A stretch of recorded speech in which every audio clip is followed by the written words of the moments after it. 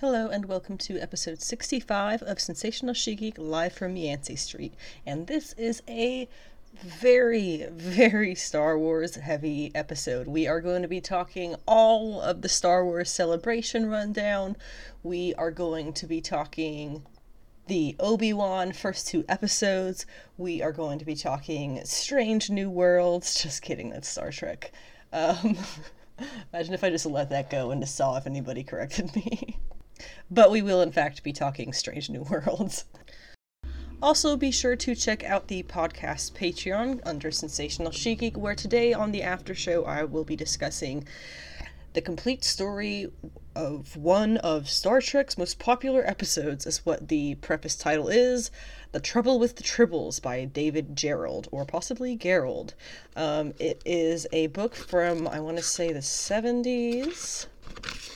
From the 70s, that talks about the making of the script of The Trouble with Tribbles, the whole episodic planning of it, all through filming it, and this writer's experience. He was a college student, I guess, at the time, and his experience in writing a Star Trek episode, basically without any experience beforehand in the industry.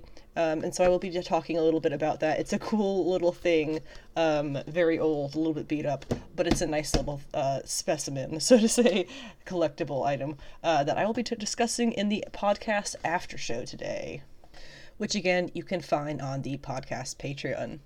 Other things that we will be talking about on this episode, with the news, we have obviously a ton of content from Star Wars Celebration to go over. I have found as much as I could different things that were announced and given information on. The thing that I have the least information on would be the games, of which there was 1, 2, 3. So if you're looking for the game stuff, I don't have too much on that, but I got as much as I could about everything else. We have some other slight news things about comics and coming soon developments, and very little for the comic book books. I have to say, I have not actually gotten around to reading this week's comics, so we're just going to go over quickly what came out this past week, and then go over what's coming out this week for the comic book polls, since we're actually getting this out on time. There's not a whole lot coming out this week that I will be taking note of, but what there are, quite a few, the things that are coming are quite notable. Obviously, Obi-Wan Kenobi episodes 1 and 2 are being discussed on this episode. I have a lot to cover on that. I absolutely loved it. If you're looking for somebody hating on it, you are looking in the wrong place. We also have Young Justice episode 24 of season 4, which I was mistaken is not the finale. The finale will be episode 26. We also have Strange New Worlds, Episode 4. Memento Mori was the title, which we will be going over, and then some just fun discussion about the show in general.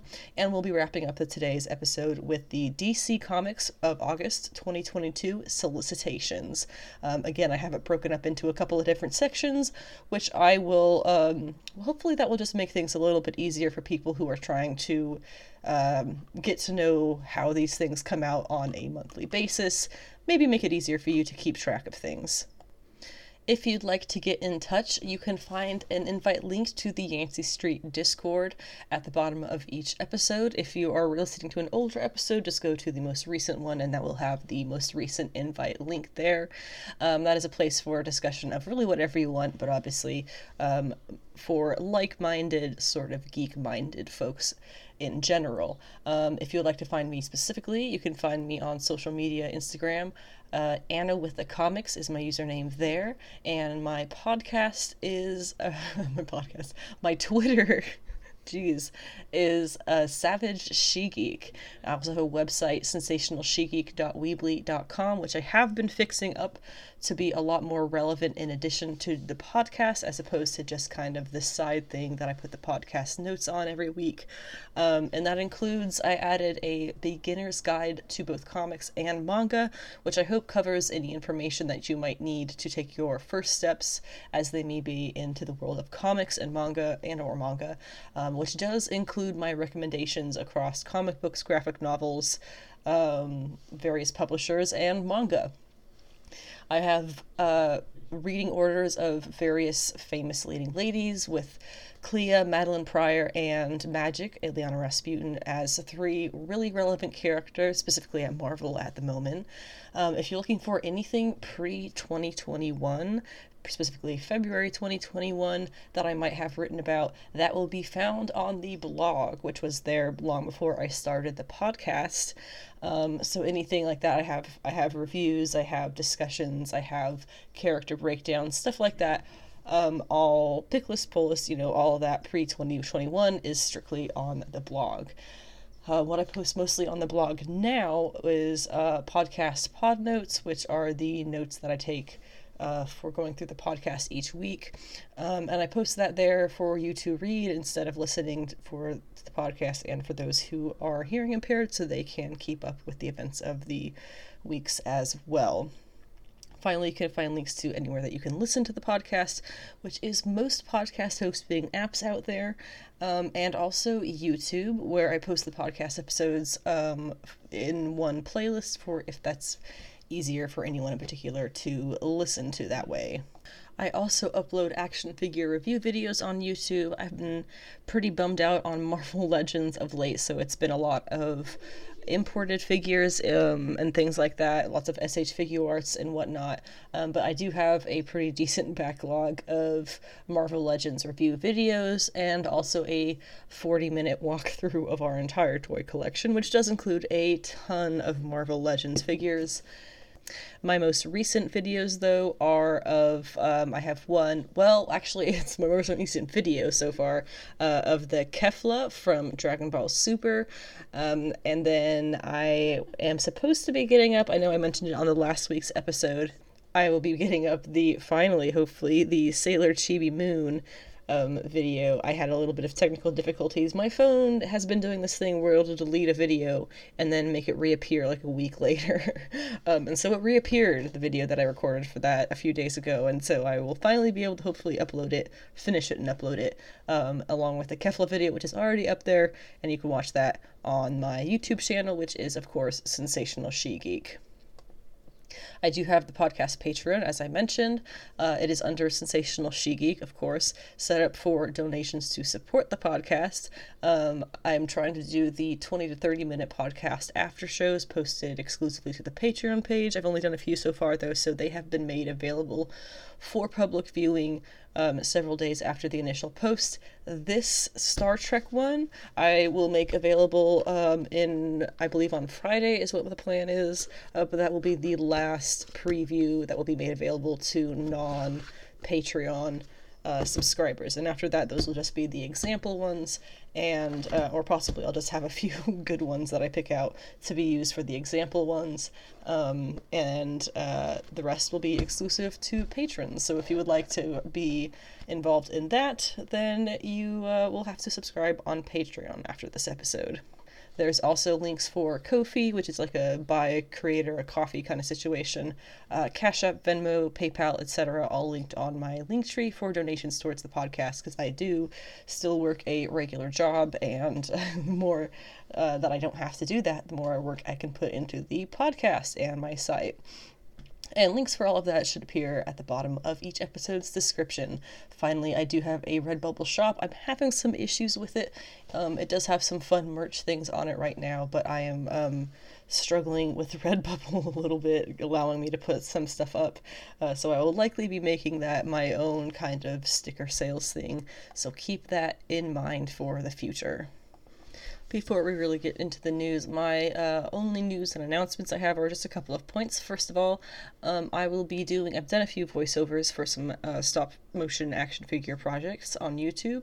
I will be doing one coming up for Scarlet in a G.I. Joe video, which I know nothing really about yet besides that information there, but I will be posting it on my website and on we're talking about it on the podcast when it is available. The other announcement being Ms. Marvel comes out in 9 days, so watch out for that, coming on does some math really quick in my head, not really, I'm looking at the calendar, 8th.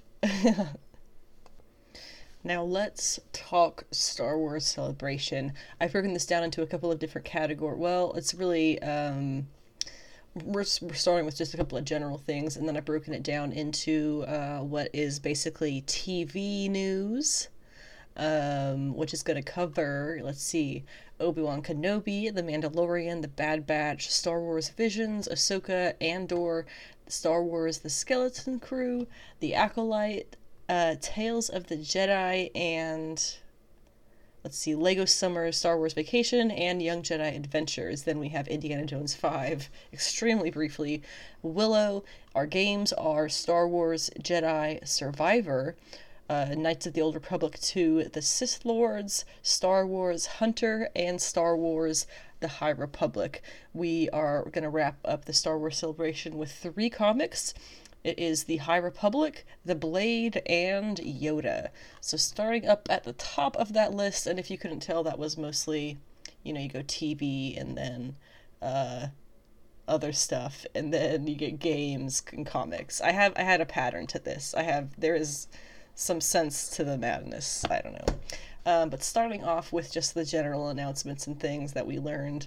One thing I noticed going through all the news is that the internet, I'm sure possibly Disney has it all encompassed, but the internet seems to lack like an all-encompassing rundown of all of this news of just the entire thing, day 1 to day 4 or 5.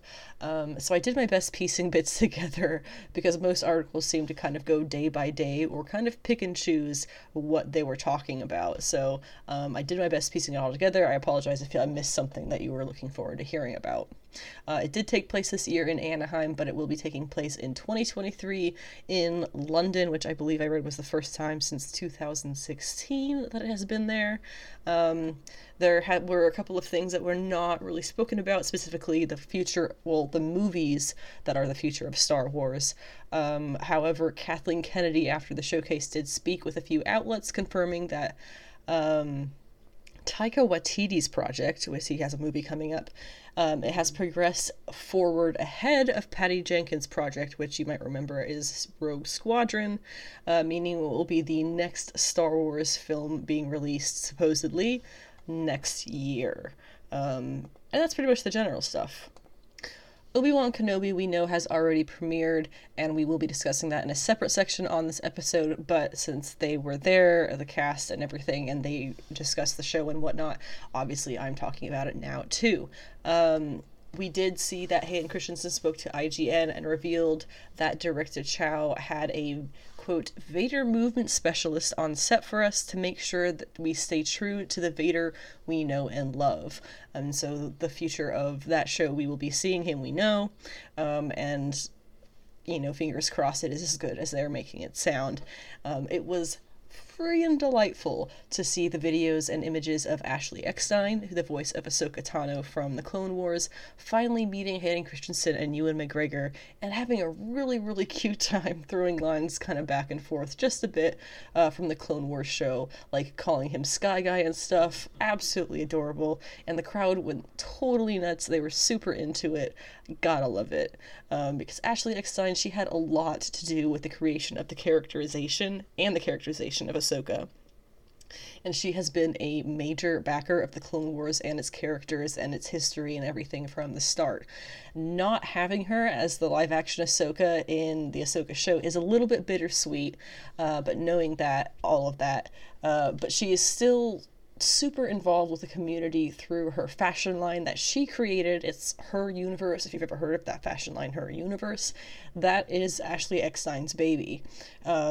She has so many other Star Wars related projects, plus her husband is an ex-MLB player, so between the two of them, they probably have a busy enough schedule of appearances as it is, but in any case, it was just so nice to see them recognize her in this way and have her lead the discussion of Obi and Anakin's live-action versions. Super cute. 10 out of 10. I do have a link in the description below if you want to watch that interview. Season 3 of The Mandalorian will be premiering in February of 2023, so we have a little under a year to wait for that. It will be, of course, reintroducing us to the characters we met in the first seasons, like Emily Swallows the Armorer, Carl Weathers Grief Karga, Paul Sun-hyung's Lee Paul Seung Lee's Captain Carson Teva. Again, I am so bad at pronunciations of names. I apologize for slaughtering some of them and making a fool of myself. Also, we'll be seeing more of Amy Sedaris' Pili Moto and some other fan favorites, with a big focus on Katie Sackhoff's Bo-Katan Kryze. There is a trailer that they showed to the audience. It has not been publicized. There are versions out there, bits and pieces, to whatever extent you seem to possibly want, on places on the internet if you would like to find them, which I'm not going to link here because I don't want to get in trouble. I'm not stupid. Not that stupid. But in the trailer, as I may or may not have seen that, I didn't go. We will be going to Mandalore. Finally, we first saw Mandalore visually in the Clone Wars and also Rebels, if I'm not completely mistaken. It is obviously the home of the Mandalorians, of course, formerly under the rule of Satine Kryze. A rule is kind of a loose term. I use that term loosely, but under the guard of Satine Kryze, we'll go with that, who is the rumored lover of Obi-Wan and sister, factual not rumored, of Bo-Katan. Katie Sackhoff's Bo-Katan, in case you need that piece together. We have seen a lot of the complicated lore and culture of Mandalore in the Mandalorian show and across various other shows, really, but mostly from a perspective of what you would call religious extremists, at least in The Mandalorian. And those extremists, are characters such as the Armor, and of course Din Djarin himself, the Mando, as we may call him. It was more or less confirmed through episodes of Book of Boba Fett, of all places, that they come from a group who we saw more or less founded, I guess, in the Clone Wars series, the Death Watch. They got involved with Maul after being bisected. It got involved with the Darksaber. Things were generally complicated, but basically they rebelled, ended up going off as the, quote, one true Mandalorians, and Mandalore itself attempted to modernize its beliefs and lifestyles. Now it's a bit of a tragedy of a place. So that's where Bo-Katan comes from, while Din and the Armor come from the offshoot that was once Death Watch. So we have been led to believe so far. It's what we pieced together. And this all, of course, will definitely complicate things, especially with Din having the Darksaber, technically marking his right to lead the planet of Mandalore, and all of the Mandalorian people. So shit's a bit complicated, and I am digging it because I love space drama. Star Wars drama. I'm into it. Also from Collider, they say, speaking with Collider during Star Wars Celebration, Jon Favreau noted, quote, "We all know where everything's going to end because of the time period ends. Because of when the time period ends." I butchered that just by reading it. He's basically just referencing, we are led to assume, referencing the rise of the First Order, which I guess is kind of where the show is going to wrap up. The next couple of points we won't be hitting on quite as much. The first being Bad Batch Season 2, which will be premiering on Disney Plus this fall, 2022. The trailer is online. I do have it linked in the description. It shows them all linking up with their, I couldn't remember her name, the smuggler boss lady. We're going to see them witness the rise of Emperor Palpatine, Sith Lord, the Batch fighting for others in need of help, likely referencing the outfall of Order 66. The fallout of Order 66. We'll be seeing new characters, familiar characters, a Jedi Wookiee kid, which is always fun, Echo taking tons of initiative, which looks like growth to me, lots of action, and, just the fun hijinks of the Batch, of course. The update we have for Star Wars Visions is not really anything except that Volume 2, as they're going to be calling it, will be coming in spring of 2023, so up to 1 year from now. There are no real details on the new episodes as of yet, but it was, I believe, rumored, I want to say, some time ago that they will be picking up on this past anthology series, the stories that we've already seen in the first series, and continuing them in this second collection, supposedly. So if you had some favorite characters who popped up in that anthology animated series, you might see them again. Who knows? We'll see. Some fun updates for the Ahsoka show, which they confirmed will be debuting in 2023. We will be having live-action versions of Star Wars Rebels. Satine Wren, who was a fan-favorite character, has a little bit of a mystery to her story, but now she has been confirmed as to being in the live-action Ahsoka show, and she'll be played by Natasha Liu Bordizzo. Possibly Bordizzo, but it doesn't make sense. We also saw that they brought out Chopper on stage, announcing that Chopper was going to be in the show as well. Chopper was in Rebels, as well as Hera Syndulla, who you might remember as the green, I want to say green-haired, but it's like a green-skinned Twi'lek pilot, who was, by the end, the romantic partner of Kanan. And there is no actress named for her yet, but they just confirmed, I guess, through visuals that she will be part of the series as well. They also showed a mural of Ezra Bridger that will be appearing in the show, so there's a pretty good chance that we're going to be seeing him. The whole thing seems to be kind of spinning out of Rebels. It's basically just going to be a continuation of Rebels, so the people who are saying that they're trying to erase Rebels really need to stop. Ezra's disappearance at the end of Rebels is set to be most of the plot of Ahsoka. It's been theorized as showing up in future Star Wars plots since the show ended, and I have no doubt that being the bulk of the plot, Ezra has been cast. They have Ezra. He's probably already filmed his scenes, but I'm really excited for it. Whoever, Hera is going to be, whatever fun throw-in characters they might give us from Rebels, it's going to be a blast. The show Andor was announced a few years ago, but we finally get the first teaser trailer at this event.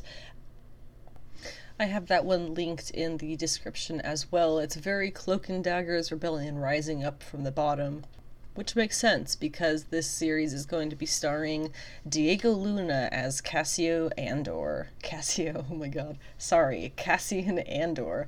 And this is going to be premiering with the first 2 episodes on August 31st of this year, 2022, so mark your calendars. This will be taking place 5 years prior to Rogue One, and it will be setting the stage for the events of what we see happening in that movie. The first season is going to be consisting of 12 episodes, so it's a pretty long one for a Disney Plus original show, or for at least one of these kind of Disney Marvel kind of owned ones, I guess. Adjacent ones. And then a second part is already in the works with another 12 episodes, which will wrap up the series in its entirety.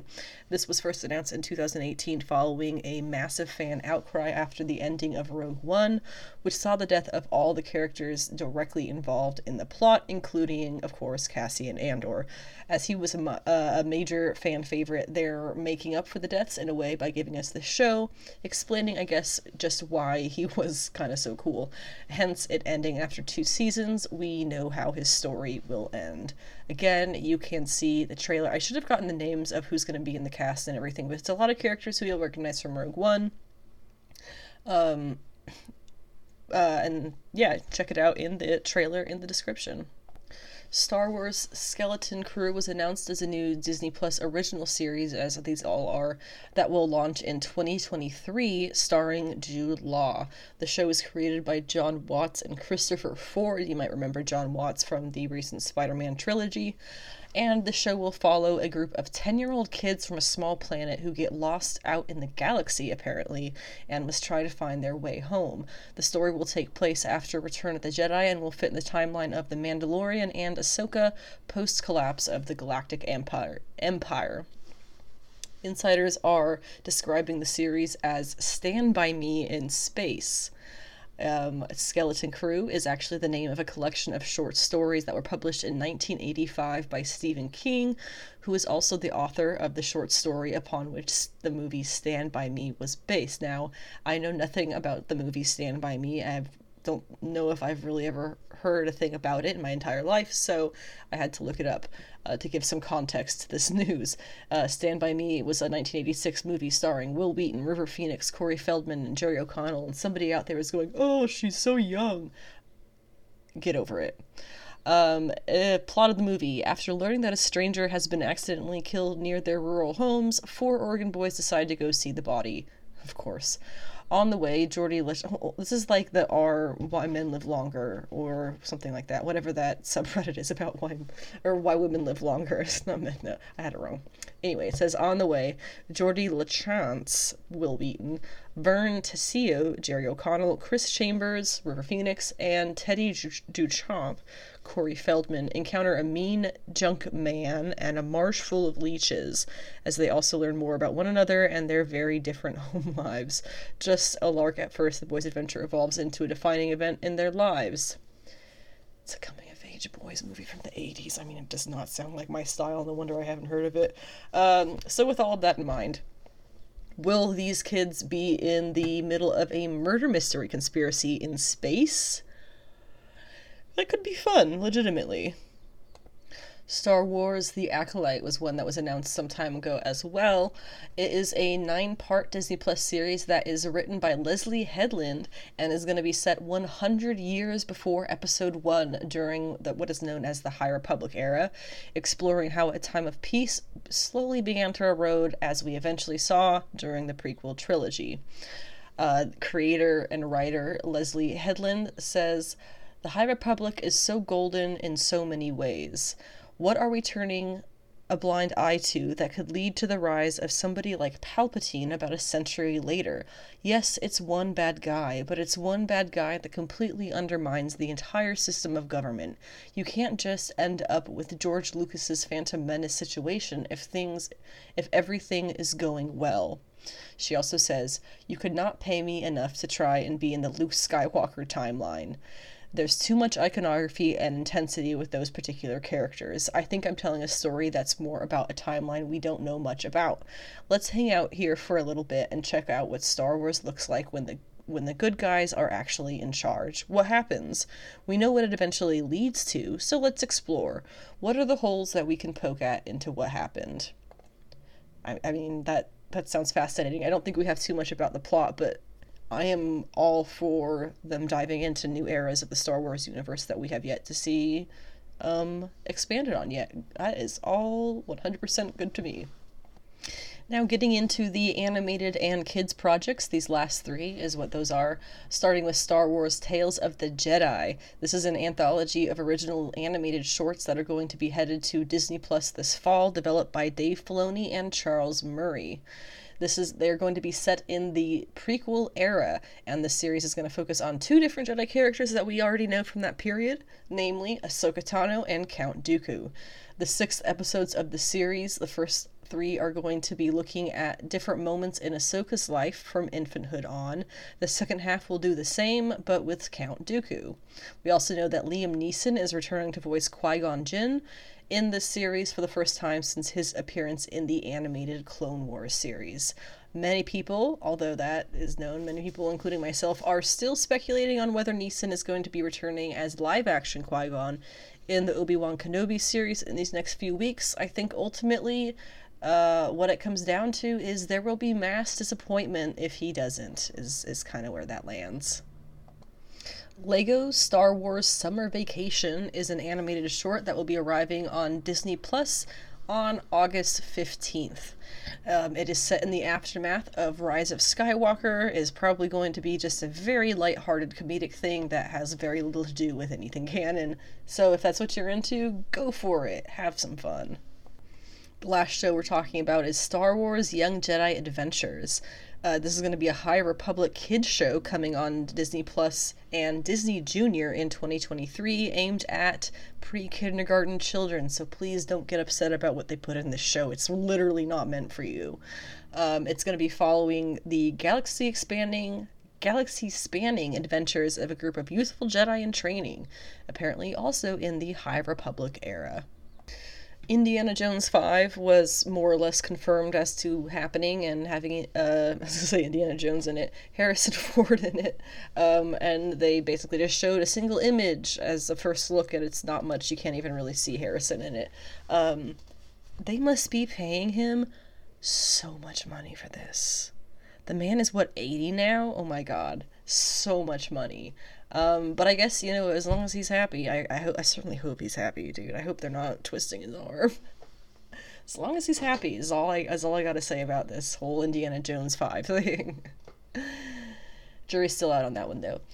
Willow also came out. To context, I literally don't know a thing about Willow. I didn't do the research, though, because I'll probably watch it before too long. It did come with the trailer, which I have, again, linked in the description for you. It is going to be premiering on Disney Plus November 30th. It is a sequel that's happening 200 years after the 1988 original, with Warwick Davis returning as... is it Llewellyn or Nelwyn? Because Nelwyn is what it looks like, but that is not what my brain wants me to say. Nelwyn the dwarf and sorcerer Willow Ufgood? Is it the same guy? Oh, Okay, gotcha. I'm reading this entirely wrong. He is not Nelwyn the dwarf. He is a Nelwyn dwarf. But he is the sorcerer known as Willow Ufgood. I told you I knew nothing about this. Sorry. Real briefly, more or less, we have 3 games that they talked about, as far as I could tell, at the Star Wars Celebration. The first being Star Wars Jedi Survivor.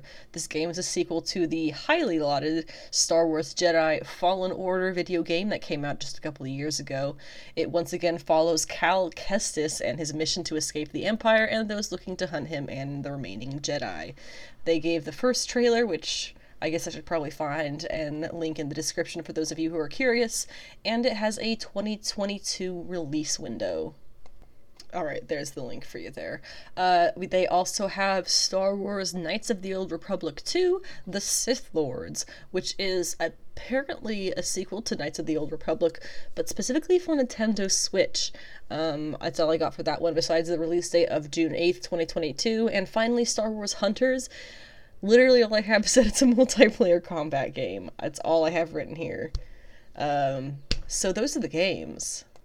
There are also 3 comics that were announced at the Star Wars Celebration, the first of which is The High Republic. There is currently a High Republic comic going at Marvel, but they are going to be bringing back writer Kevin Scott and artist Ario Anindito for a new story relaunching the series, set 150 years before the first volume, set on the Force-rich planet of Jedha. Is going to be launching this fall in October of 2022 as part of what they're calling Phase 2 of the ongoing High Republic Initiative.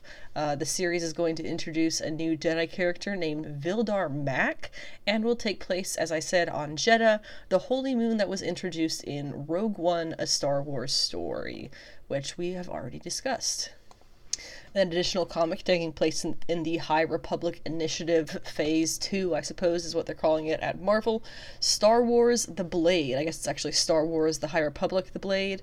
This one is coming from legendary, more or less, Star Wars writer Charles Soule with artist Marco Castiello, or possibly Castillo.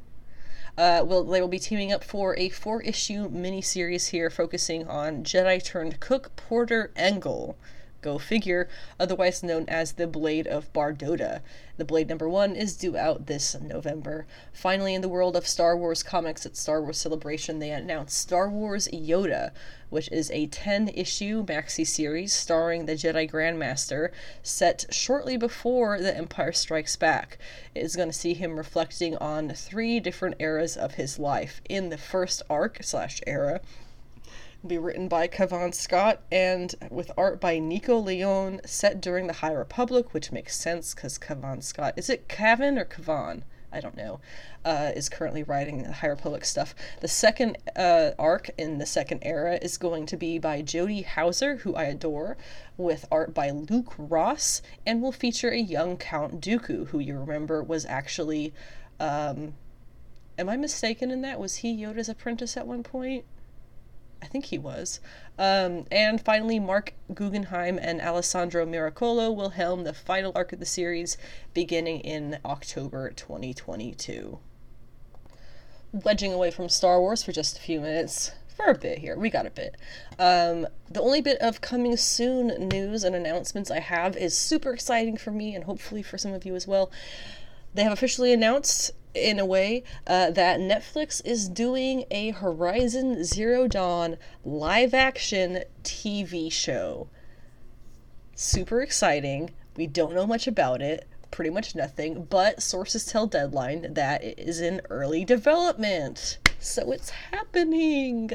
The original game, of course, won Game of the Year in, I believe, 2017, and rightfully so. The sequel, Forbidden Wilds, I believe, nope, Forbidden West. Frozen Wilds was the thingy. Forbidden West came out this February 2022. I haven't had a chance to play it yet because I sold my PS3. Is that the one that I had? I sold PS4 is the one I had. So if you'd like to gift me one of those so I can play Horizon Zero Dawn, the sequel, I would be so down. Or just find me a way to play it on my computer. But I am not a big gamer. Horizon Zero Dawn is one of maybe 3 or 4 games that I have ever latched onto, like, uncontrollably. Completely adore it, have played it beginning to end, and all of the expansion except for, I think, the last bit that I got stuck in that horde cave.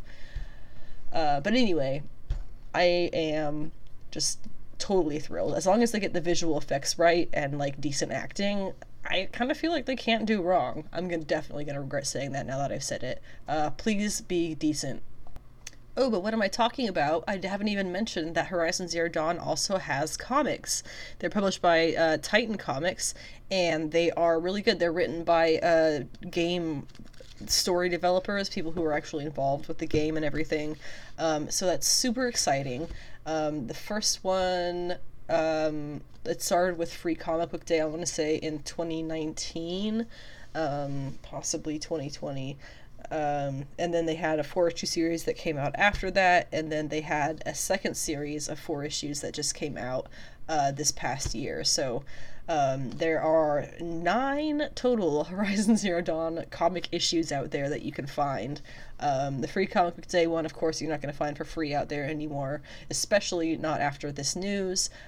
So get your hands on those while you can. There's also volumes. Volumes tend to not go up in price as much as single issues do, but check this stuff out. I couldn't tell you for the life of me if they're going to be going in the direction of the game. They must be going in the direction of the game plot, right? They're not going to go in the comic stuff because that's kind of extending out the game, and they got to cover the game first or people are going to be upset, right? If they do as well as they did with Witcher, they did Witcher really well. Yeah. Are they still doing God of War? Is that a thing? I don't know. But yeah, super stoked. Read the comics, play the game. Love it. Absolutely love it. Wrapping up the news with 2 bits of comic news. The first is a bit brief, but it's a kind of a big deal, is that the Harley Quinn comic is moving to weekly as of August 2022. Not bi-monthly, not tri-monthly, but actually weekly. No matter how many Tuesdays come out in a month, DC will be publishing a Harley Quinn comic on each Tuesday. That's so much. If you're a reader of comics, that's a huge deal. If you're not a reader of comics, comics usually come out once a month. This is at least 4 times the amount of material. In my mind, that's a bad sign. Real bad sign. Especially because they're sending her to space with this new team they're calling Task Force XX. I got tongue twisted there. It kind of just feels like, what are we going to do with Harley? I don't know, send her to space. That literally sounds like how that conversation went in my head. In my mind, you could do so much more with her. Give her, for just throwing something out there, give her Harley Core. Make her in charge of something, dealing with real-world responsibilities of being a boss of a legit corporation, day-to-day stuff about running a business, blah, blah, blah, That would be a crazy... Like, they did Deadpool Core. Do something similar with Harley. She had her gang of Harleys, but that was not anything legit. They could still do better, is what I'm saying. I feel like even with this, I feel like the four times a month, or not 4 times a month. What? See, I'm not even. It's weekly. It's not 4 times a month. It's weekly. That's gonna be difficult. I think for readership as well as for writership. We'll see. Other comic news, the Hellfire Gala is not coming until July, but the Hellfire Gala variants are coming all through June, starting this week on June 1st. All of these covers are variants of different outfits that the characters are wearing. It's meant to be like the Met Gala for superheroes. It's what they have kind of been saying. So there really should be a theme to their outfits, right? Met Gala, they sometimes do, they sometimes don't actually care about the theme. But this is supposed to be the Met Gala of superheroes, and all this is like the craziest, wildest designs that they can think of. But that's not even it, really. That's only sometimes. And then you have the ones that are just high fashion, and the ones that are pretty close to just being their standard hero outfit. So it's wildly inconsistent, and I feel like getting that improved upon would make people a little bit more impressed with the overall design if they're going to keep this an annual thing, especially. In any case, let's go over what these covers are going to be and when you can get them, and then we can move on to other stuff. Starting off with Shang-Chi number 13 is going to have a Chris Bachalo variant. I don't know why I said that. Chris Bachalo variant by of Namor, not by Namor. I don't know why him and not Shang-Chi, but whatever. X-Force number 29 has a cover of Forge by Miguel Mercado. X-Men number 12 is by Inyuk Lee, featuring Cyclops. And then we have June 8th, we have Amazing Spider-Man number 5, featuring, obviously, Spider-Man by Russell Dauterman, who did design the majority of these covers, but not all of, outfits, the majority of these outfits, but not all of them. Black Panther number 7 is by Erica D'Urso, for some reason features Captain Marvel. Fantastic Four number 45 is by Russell Dauterman, featuring Doctor Doom. And then we have June 15th with Iron Man number 21, Iron Man by Iban Coelho, my bad. Miles Morales Spider-Man number 39 by Russell Dauterman, featuring Black Widow. Moon Knight number 12 by Russell Dauterman, featuring Scarlet Witch. I cannot stand her outfit, I'm sorry. Wolverine number 22 by Russell Dauterman, featuring Wolverine. Then on June 22nd, we have Avengers 57 featuring Captain America by Carmen Carnero, who is a star. We have Captain America Symbol of Truth number 2 featuring a cover by Matheus Manhanini, which is again Captain America, but the other one. And we have Gambit number 2 with a cover by Russell Dauterman featuring, you guessed it, Gambit. On Hulk, it will be She-Hulk by Russell Dauterman. On Knights of X number 3, it will be Rogue by Mahmoud Asrar. On Marauders number 4, it will be Sync by Russell Dauterman. And X-Men Red number 4 by Jen Bartel is Jean Grey. On June 29th, we have the final week of covers featuring Immortal X-Men number 4 with Emma Frost by Megan Hetrick, which if you get any of them, get that one. Then you have Legion of X number 3, cover by Russell Dauterman featuring Havoc, and New Mutants 27 with Magic, of course, by Russell Dauterman. The gala itself is taking place in Hellfire Gala number 1 in its entirety on July 13th, after being pushed back 2 weeks from its initial release date of July 29th. It's going to be written by Gary Duggan with art by Matteo Loli, Sia Villa, Chris Anka, and Russell Dauterman. Covers include, you have one by Russell Dauterman, an Art Germ variant, and one of 100 Virgin variant. One of 25's Arthur Adams variant. I don't know why I almost said Adam West. One of 50 Adam Hughes variant. A David Nakayama standard and Virgin shop exclusive variant. A Nick Dragotta cover, a Carlos Gomez promo variant that might be showing the new deep cut X-Men lineup. So we'll have to kind of wait and see if they clarify. Well, they will be clarifying that, because that's supposed to be the whole thing about the Hellfire Gala, is they're announcing the new X-Men lineup. Just like last year, they picked one. I feel like they just finished the Hellfire Gala last year. But I have a link to see all these covers in their entirety in the description below. Skipping right into comic book polls this week, because again, I have not read a single comic in the past several days. I've been wildly busy and wildly not feeling well. But enough about that. These are releases coming out on the 31st and the 1st. I had said 30th. This is 31 days in June, Anna. Starting with Code 45, number 1, which I guess I did talk about last episode, but I had the date wrong, so it's happening again. This is coming from Scout Comics by writer Benjamin Hunting and artist Joel Ng. Definitely said that one wrong. It says, there are dragons lurking in the tunnels beneath Montreal city streets. At least that's the rumor that confronts new Metro driver Vanessa. Terrified by these mysterious and horrifying apparitions, the night shift turns to self-medication, losing the ability to tell the difference between reality and fantasy. Pulled in deep by the underground raves that blast the system's abandoned stations, Vanessa quickly finds herself on the verge of crossing into a dark world she never knew existed. Justice League Road to Dark Crisis number 1 kicks off more or less the Dark Crisis event. They said they weren't going to do more crises, but they're doing it anyway. It is by Brandon Thomas, Stephanie Phillips, Joshua Williamson, Chuck Brown, Philip Kennedy Johnson, and Jeremy Adams, with artists Clayton Henry, Dan Jurgens, Emmanuel Lupacino, Leila Del Duca, and Fico Ossio. I'm sorry. It says, the Justice League has tragically fallen in battle, and now we see the aftermath. How does the world react to the Justice League being gone?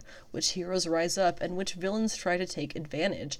And what dark forces are lying in wait to attack? An all-star roster of DC talent showcases a world without the Justice League, and sets the stage for next month's Dark Crisis event. Batman 2022 Annual is not something I personally will be reading, but you may be interested in it. It is by Ed Brisson and John Timms, and it just says, following the events of the Abyss story arc, Batman has now tasked Ghostmaker to finance and lead Batman Incorporated. First order of business for the new management, clean up a huge mess Luthor created in Chechnya. But is this new group ready to face the fearsome new threat, the Grey Wolf? And prepare yourself for the evolution of Clown Hunter. These final two are the ones that I actually care about. Strange number 3 by Jed MacKay and Marcelo Ferreira. I talked about it a little bit last week, but Jed MacKay, I believe, he does a fine enough job, but he lacks the passion for the character of Clea that I think that this series, as her first solo series, rightfully deserves. Regardless, what the solicitation says this week is, someone is preying on the misery and suffering of New York citizens. Clea Strange, that's not her last name, is all too familiar with the demons and monsters that stalk humans. But what happens when it's the humans who are hunting the monsters? Finally, Captain Marvel number 38, The Trials Part 1, Captain Marvel No More. Carol Danvers is missing. Her disappearance has left the newly sentient Binary to fill in, but stepping into the shoes of one of Earth's greatest heroes is no easy feat. As Binary finds herself plunged into a world she barely understands, the questions about who and what Binary is grow deeper. And where is Captain Marvel anyway? A brand new story arc starts here as Kelly Thompson's award-winning epic adventure continues. This is Marvel Legacy number 172, meaning this is Captain Marvel 172. I don't know if they're going by Captain Marvel or by...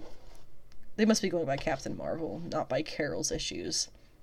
This one is by Kelly Thompson, Juan Frigeri, and Alvaro Lopez.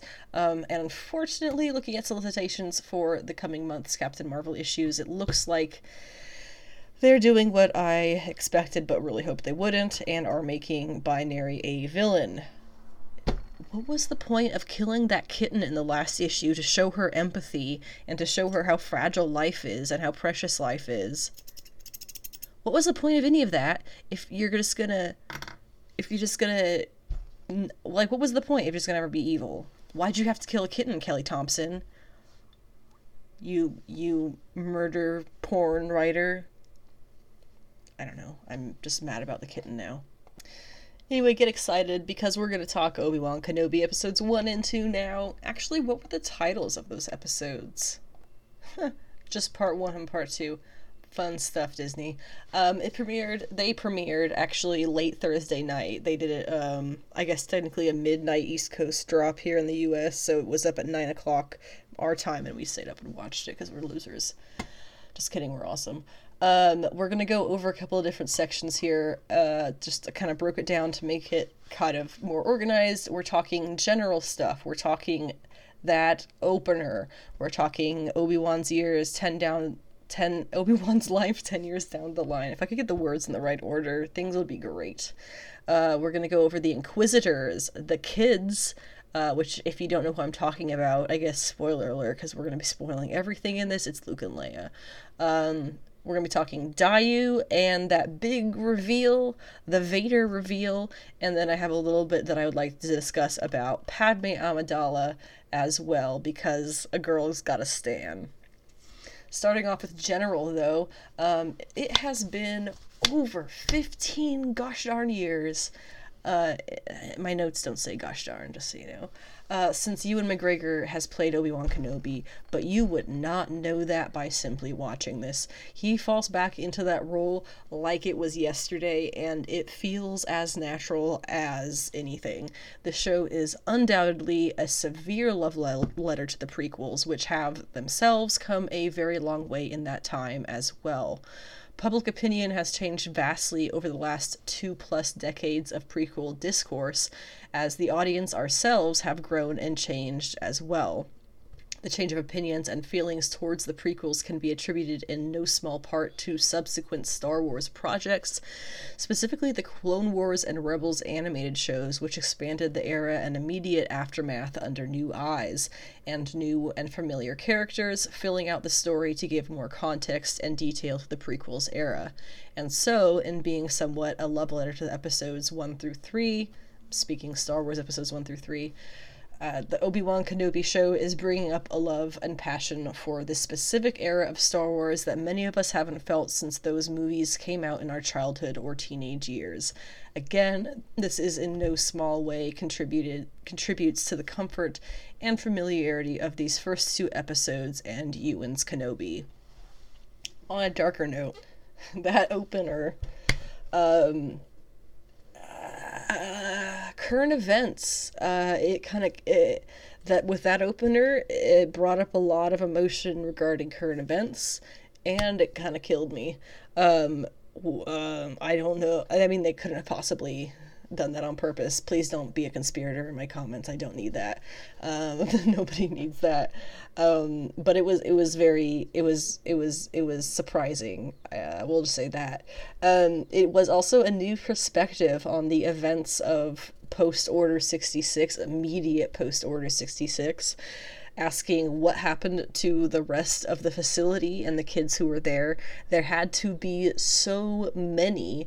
So no doubt the one scene that we saw in Revenge of the Sith of Anakin going into that one room, it was not contained to that room. It's a big training facility here. Also, is it possible that we're going to see the story of those apparent survivors in a future project? Possibly later in the series. It's possible that, 1 or 2 of them might already be in the series as Inquisitors or other characters. Or is it possible that some of them might show up in that Jude Law series? I feel like that's a bit of a stretch, but just thinking about things. Now, Obi-Wan's life 10 years down the line, it has been 10 years at this point since the end of Revenge of the Sith, and we are, in that context, now 9 years from the events of A New Hope. Obi-Wan is living as Ben in his little cave. He's made allies with the locals, as much as I'm sure you can. He rides an Yopi. I'm not sure if that's how you say it. It looks like that's how you say it, Yopi. It was a breed that was introduced in The Phantom Menace, just like Ewan McGregor's Obi-Wan Kenobi. These aardvark-faced space camels also gave us the first Star Wars fart joke in that movie, so Fun throwback, thank you, Jar Jar. Obi works for I should say Ben. Ben works for some kind of meat. It's basically a meat processing plant in the middle of the desert, harvesting and portioning what appears to be dragon meat found off of a dead body, which I guess it just lasts for a long time because it's so big. My husband mentioned that it reminded us of We Only Find Them When They're Dead, which is a comic that had so much potential. And then the second arc of it was about these giant creatures, these giant, like you're not even the size of the teardrop that falls their eye, like your home is the size of their teardrop, giant beings that would appear in space. And it was like this fascinating thing. Where do they come from? They call them gods. Are they gods? What is this big mystery of they just show up in space and they're always dead?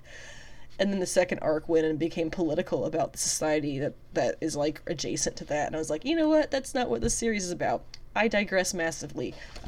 Point being, harvesting dragon meat or something in the desert seems to be a pretty chill job. He can sneak out a few pieces for his little aardvark faced space camel buddy. His little Yopi. The more I say it, the weirder it sounds. We also run into a Jedi, I don't remember his name, I didn't write it down, who is actually from the books, I believe, the books of the comics. But it was he's a dude who's from canon, and he dies in this because he's honestly kind of an idiot. He almost outs Obi-Wan as well, almost on accident, entirely on accident, I guess.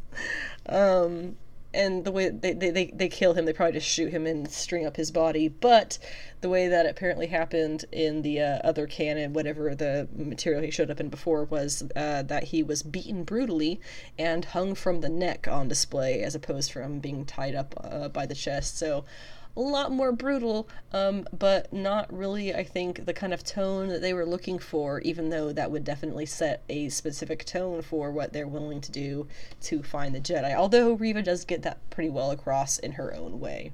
So that's Obi's wife. That's Ben's life, is what I should be saying. 10 years down the line, he's just kind of like chilling on Tatooine, trying to stay under the radar, has not done anything remotely Jedi related in a decade. As for the Inquisitors, now if you're wondering who or what are the Inquisitors, they did a pretty good job. I think they covered pretty much as you really need to know in the episodes themselves, but in case you don't remember, they are Force users, often former Jedi or former Padawans, who hunt down escaped surviving Jedi after Order 66. They are oftentimes much like Vader, with mechanical parts altering their physical bodies, which will more than likely come into play real quick on this show, but more on that in a minute. They seem to have hunted out all of the Jedi in the galaxy, for the most part, except for the last couple of scraps, one of which is Obi-Wan Kenobi. Going through the 4 that we see on this episode, the Grand Inquisitor is first introduced in Rebels, where he is killed by Kanan, one of the last Jedi Padawans. Kanan was never actually ordained a true Jedi, so his death is kind of comical in the sense that he was taken out by a mere Padawan in all technicality. On that note, yes, he is stabbed through the stomach in the second episode of Obi-Wan Kenobi, leading us to believe that he is dead. No doubt that he isn't, as they've already made a point of canonizing Rebels. The whole Ahsoka thing, that show is going to be mostly because of Rebels, and that is where we see him officially die much later on. So this is probably where those mechanics are going to come in, and they will have machine parts from other engineers or altered body parts, so trying to kill him is probably going to be a bit like trying to kill Vader. It'll take more than a lightsaber through the stomach. Additionally, he is being played by Rupert Friend, who is a pretty big actor, at least in my opinion, from what I'm familiar with. So that's another reason I don't think he's dead. They're not going to put Rupert Friend on a contract for 2 episodes. I just don't see that happening. Obviously, the other alternative being the character who we see in Rebels is a clone of this character or some other relation in that sense. And also kudos to Rupert Friend for owning the craft and wearing all of that face makeup, unlike some big Hollywood egos who would not do that for the character and instead just want to have their face seen. Christian Bale. In case you missed that, I was saying Christian Bale. Okay. Now moving on to Reva. Her name is Reva Savander. She's played by Moses Ingram. She is kind of a genius, with a brutal genius, if that, at how to find the Jedi by threatening others. She's completely aware of how to get their goat, so to say. I'm very curious what her backstory is. She has this massive hard-on for hating Obi-Wan Kenobi and wanting to bring him in. Part of that could be later we get the reveal that, yes, she's working for Vader. Really, they all work for Vader. But, and she's like, really, really wants his acceptance or approval. I don't see that being the only thing. I think that there's going to be a little bit more to it. There's got to be some kind of personal connection that she feels that she had, possibly as being a student of a Jedi in the past. Maybe one of those kids who ran away in that opening scene of the first episode. Who's to say at this point? On Twitter, I found this really interesting quote. Also, y'all are complaining about Reva being over the top, and Inquisitor shouldn't be like that or over the top, but y'all eat it up when Kylo Ren is throwing a temper tantrum or when Maul yells Kenobi 15,000 times, which I felt was super accurate because I'm so tired of female characters being crapped on because of really racist and sexist reasons. On that note, Moses Ingram recently told The Independent that Lucasfilm executives themselves warned her that she would likely face harassment online from racist Star Wars trolls as a black woman entering the franchise in the series. She says it was something that Lucasfilm actually got in front of and said, this is a thing that unfortunately likely will happen, but we are here to help you and you can let us know when it happens. Her credits include being an Emmy winner for The Queen's Gambit and an Oscar nominee for The Tragedy of Macbeth. She also said that director Deborah Chow has put, quote, the proper systems in place so I feel safe as we do the work. She added, Obi-Wan is going to bring the most diversity I think we've ever seen in the galaxy before. To me, it's long overdue. If you've got talking droids and aliens but no people of color, it doesn't make any sense. It's 2022, you know, so we're just at the beginning of that change. But I think to start that change is better than never having started it, unquote. Excellent line there. I think she's 100% correct, and I agree completely. The other two, I was going to say Sith, the other two Inquisitors that we see are fifth brother and fourth sister, Reva being, I believe, third sister or second sister? Seventh sister. Whichever she is. We see fifth brother, who is a character from Rebels. He's somewhat samurai-like in design, or rather more so than others, played here by Sung Kang. And we have fourth sister, played here by Rhea Kilstedt. She is the one she's the female one who looks like a cousin maybe of the Twi'leks, something like that. Fun fact, Commander Linda Graff in the comics stole fourth sister's armor to try and infiltrate Vader's castle in the Marvel Star Wars comics. So this is actually the first time that we're seeing her as herself. Or is she? Dun dun dun. Moving on to the kids. My cat just fell out of the window. I gotta go help her. Okay, she's fine. So Luke, we obviously have much less to say about. If you've seen the episode, you'll 100% understand. Luke is played by Grant Feely. He is pretty much just like his dad at that age, running off and pretending to be flying a racer of some kind. Obi-Wan tries to give him, or Ben tries to give him a toy. It is a model T-16 Skyhopper, which he gets from one of the local Jawas, but Owen knows that it came from him and insists that he leave them alone, citing Anakin's fate as his reasoning. Also in A New Hope, the T-16 Skyhopper is more or less what he is messing around with in a scene when he is oil bathing R2-D2. And the last time that Owen knew Obi, he basically stole his nephew and left his sister for dead, causing the death of the nephew in the end, in their minds, understandably. So Owen basically hates him, but he still won't turn him in because he has got morals. The scene where Reva picks Owen out of the crowd to harass him is more than likely going to come back and haunt him later in the show. They will definitely be interacting again. Moving on to Leia, played by Vivian Lyra Blair. She is a more important character to the episode than her brother, for sure. We meet her first on Alderaan, constantly causing problems for her parents, the Organas. Bail, played by Jimmy Smits, and Breha, played by Simone Kessel, who was replacing Revenge of the Sith actress Rebecca Jackson Mendoza. They adopted Leia after the death of her mother, Padme, who was an ally of Bail's in the Galactic Senate. This also means that they are only 9 years from Alderaan's entire destruction. I absolutely love all of the details that they gave. They gave young Leia. She has the little buddy droid named Lola, which I have no doubt will continue to play a role in her part of the story. Insulting her cousin brutally. I'm sure she could make the Inquisitors try if she could, or cry if she could, if she tried. I can't speak today. I have been sick, like I said. And then we have young Leia's burgundy and olive outfits are easily matching that of her mother and future self from the other movies, which I will be posting that image for reference on my Twitter.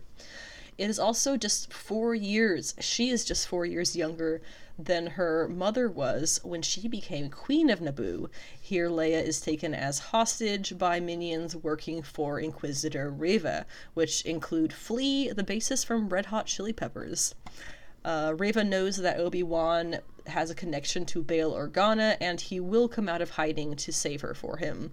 She's right, of course, but for more reasons than she even knows. The more to it than that is that Leia was not Bail's daughter, but adopted off the hands of Obi-Wan after the death of Padme, who both Bail and Obi-Wan have deep ties with. So Leia is important to Bail, Obi, and the galaxy more than Reva even knows right now. And remember, it's canon that even Yoda tells Obi-Wan later in life that they chose the wrong twin when they assumed Luke was the more powerful of the two. It was always meant to be Leia. He does say the line at one point in the second episode, "You remind me of someone," clearly talking about Padme, her mother, who was herself a great leader. Their dynamic quickly becomes similar to that of Grogu and Din, the lone wolf and cub setup.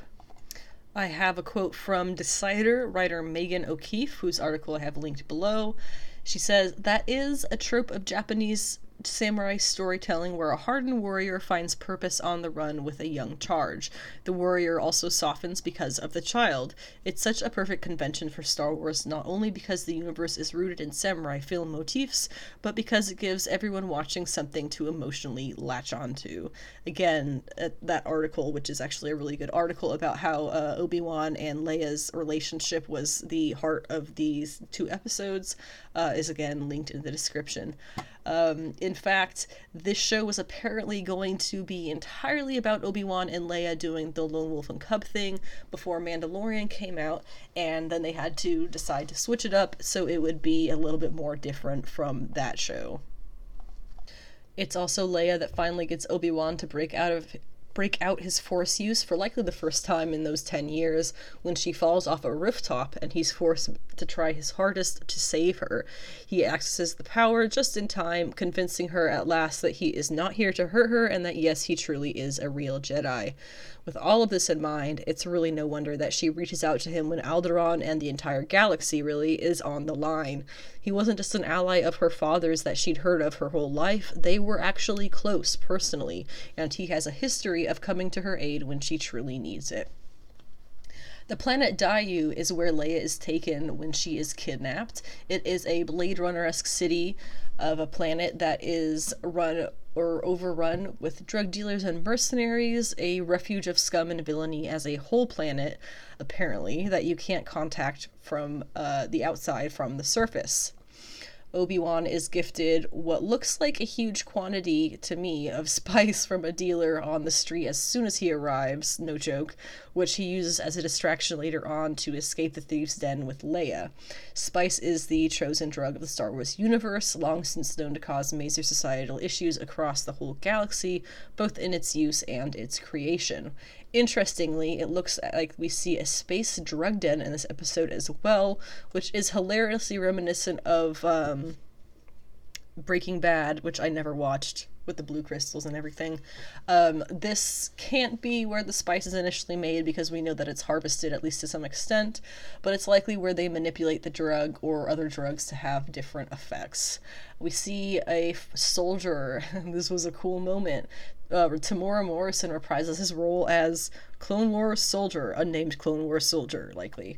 As a original clone from pre-Order 66 who has now just a beggar on the street using his helmet to collect change from people going by, including, not change from them, but going by, includes new clones who are now not actually clones. They're now stormtroopers who, as they go down the line, become less clone and more recruit. At this point in the galaxy, former clones no longer have a place in the order of things and have been subsequently treated as second-class citizens. Gee, does that sound like our own state of veteran affairs? Anyway, the Jedi of Daiyu. This was a cool one. We knew that Kumail Nanjiani was going to be appearing, but it was very hush-hush who he was going to be.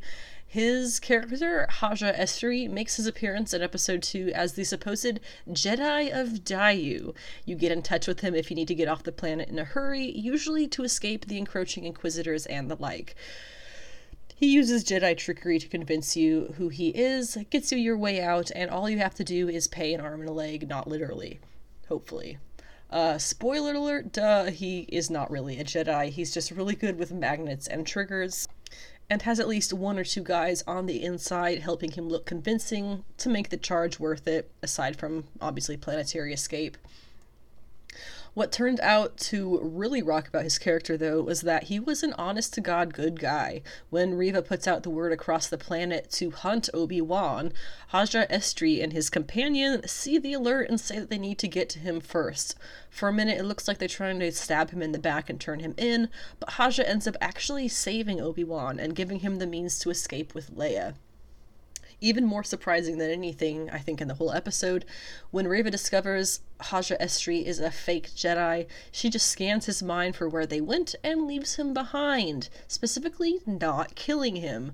I think that would have been a real big downer at that point, especially seeing with what was coming, the big reveal. When Reva catches up to Obi-Wan and Leia and stabs her boss to ensure that she gets the credit of capture, she takes her moment to give Obi the biggest shock of his entire mortal life. Anakin Skywalker isn't dead. In fact, he's not just alive, he's Darth Vader, her Sith Lord boss, and he wants his revenge against Obi-Wan, former mentor, master, best friend, and brother. Woof!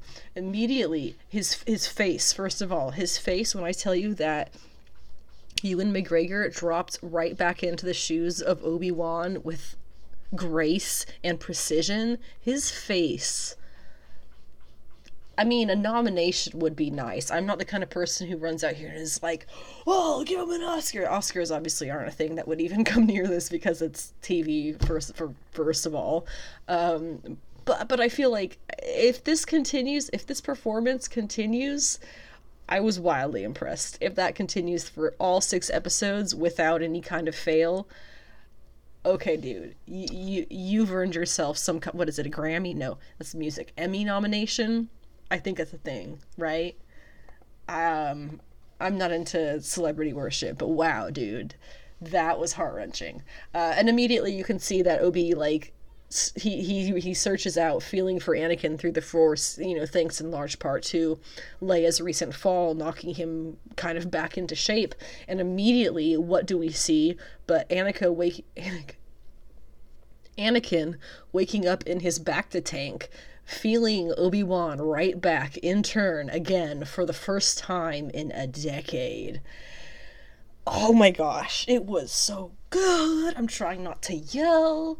Of course, Anakin is obsessively furious with Obi-Wan and wants revenge. He likely still blames him for the death of Padme and their children as he saw it all go down.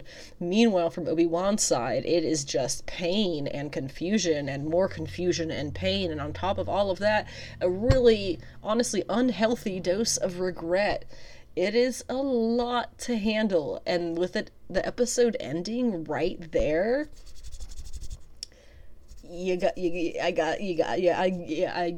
I'm, what's happened?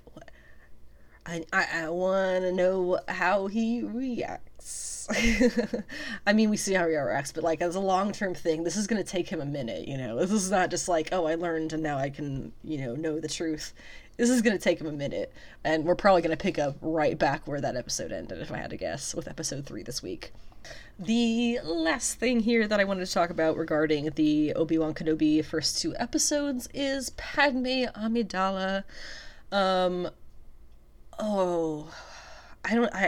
question how much I should say. What is healthy and sane to say about Padme Amidala at this point, in my personal experience.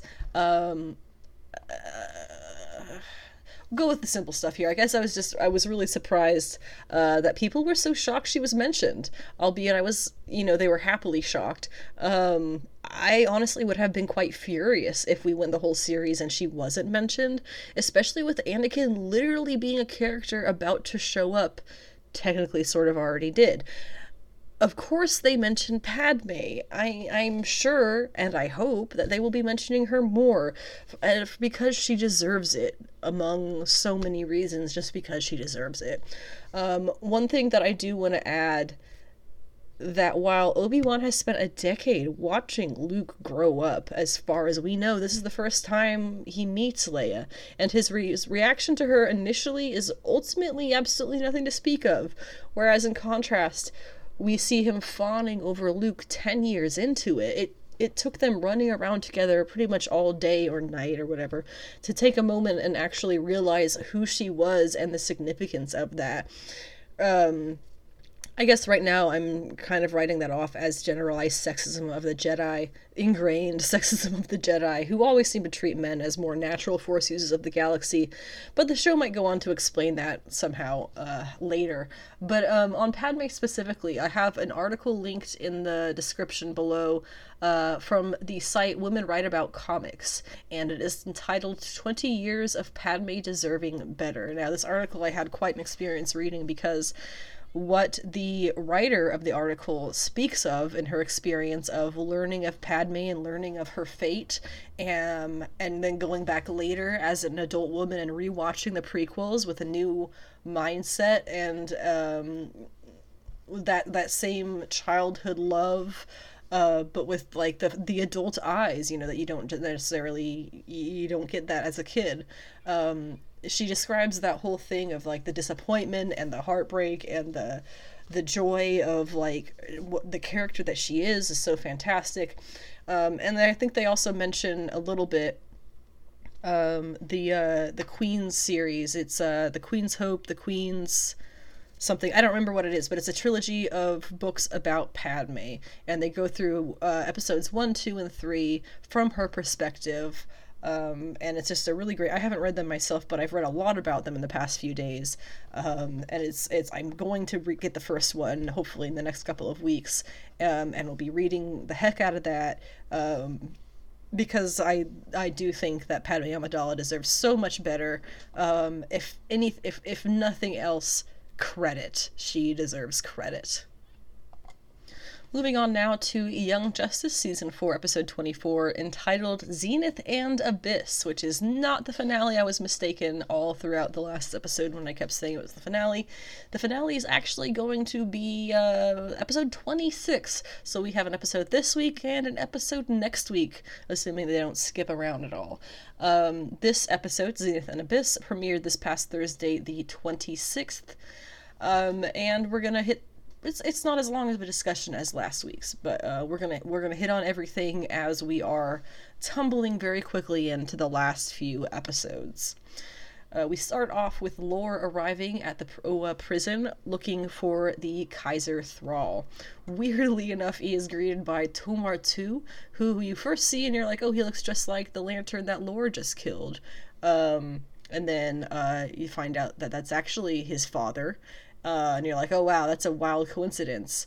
He tells him the Kaiser Thrall has been released and is on its way to the planet of its origin, which is Earth. And so then Lore actually says, as he leaves, oh, I knew your father, referencing the Green Lantern he just slaughtered. Lore says to him then, may you follow in his footsteps, and leaves. Oh, you sick fuck. Oh. He then takes Bioship and his hostages in Earth's direction, considering the 3rd Legion member who isn't around anymore, Phantom Girl. In the Phantom Zone, Zatanna and her team have made it on the Magic School Bus. Yes, that is what they call it. They are on the hunt for Connor, Superboy. We already know that the trick will be getting his mind to accept reality and leave Zod behind. When they find him, he thinks that they are due to zone sickness hallucinations, which is all the time that it takes for the others to find them and ask for a way to get out, very threateningly. This confirms to Connor, actually, that his former teammates are real, and his mind starts to get muddled with the Zod brainwashing. Seeing Connor is an ally to them, Zod takes his chance and attempts to frame the kids all as the allies of Connor as well. The other team members know who he is, though, and it becomes a bit of a standoff between Zod and the Young Justice, or former Young Justice members. When Connor admits that he can't leave because he thinks he killed Superman, everybody is rightly confused. They tell him that Superman isn't dead, and the members explain they just saw him when they left. Before they left. But they confirm Krypton is in fact gone, as Connor did tell Zod. The team tries to get an agreement going, but they can't trust Zod and his allies. He says if he can't leave, they can't either, and commands Connor to fight them.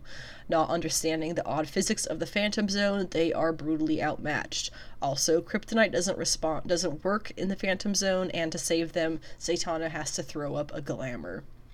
In the Watchtower, finally, we are catching up with M'gann. Miss Martian is introduced to the female forager, who is a Green Lantern now, and I'm very proud of her, telling her about the Kaiser Thrall that she brought here.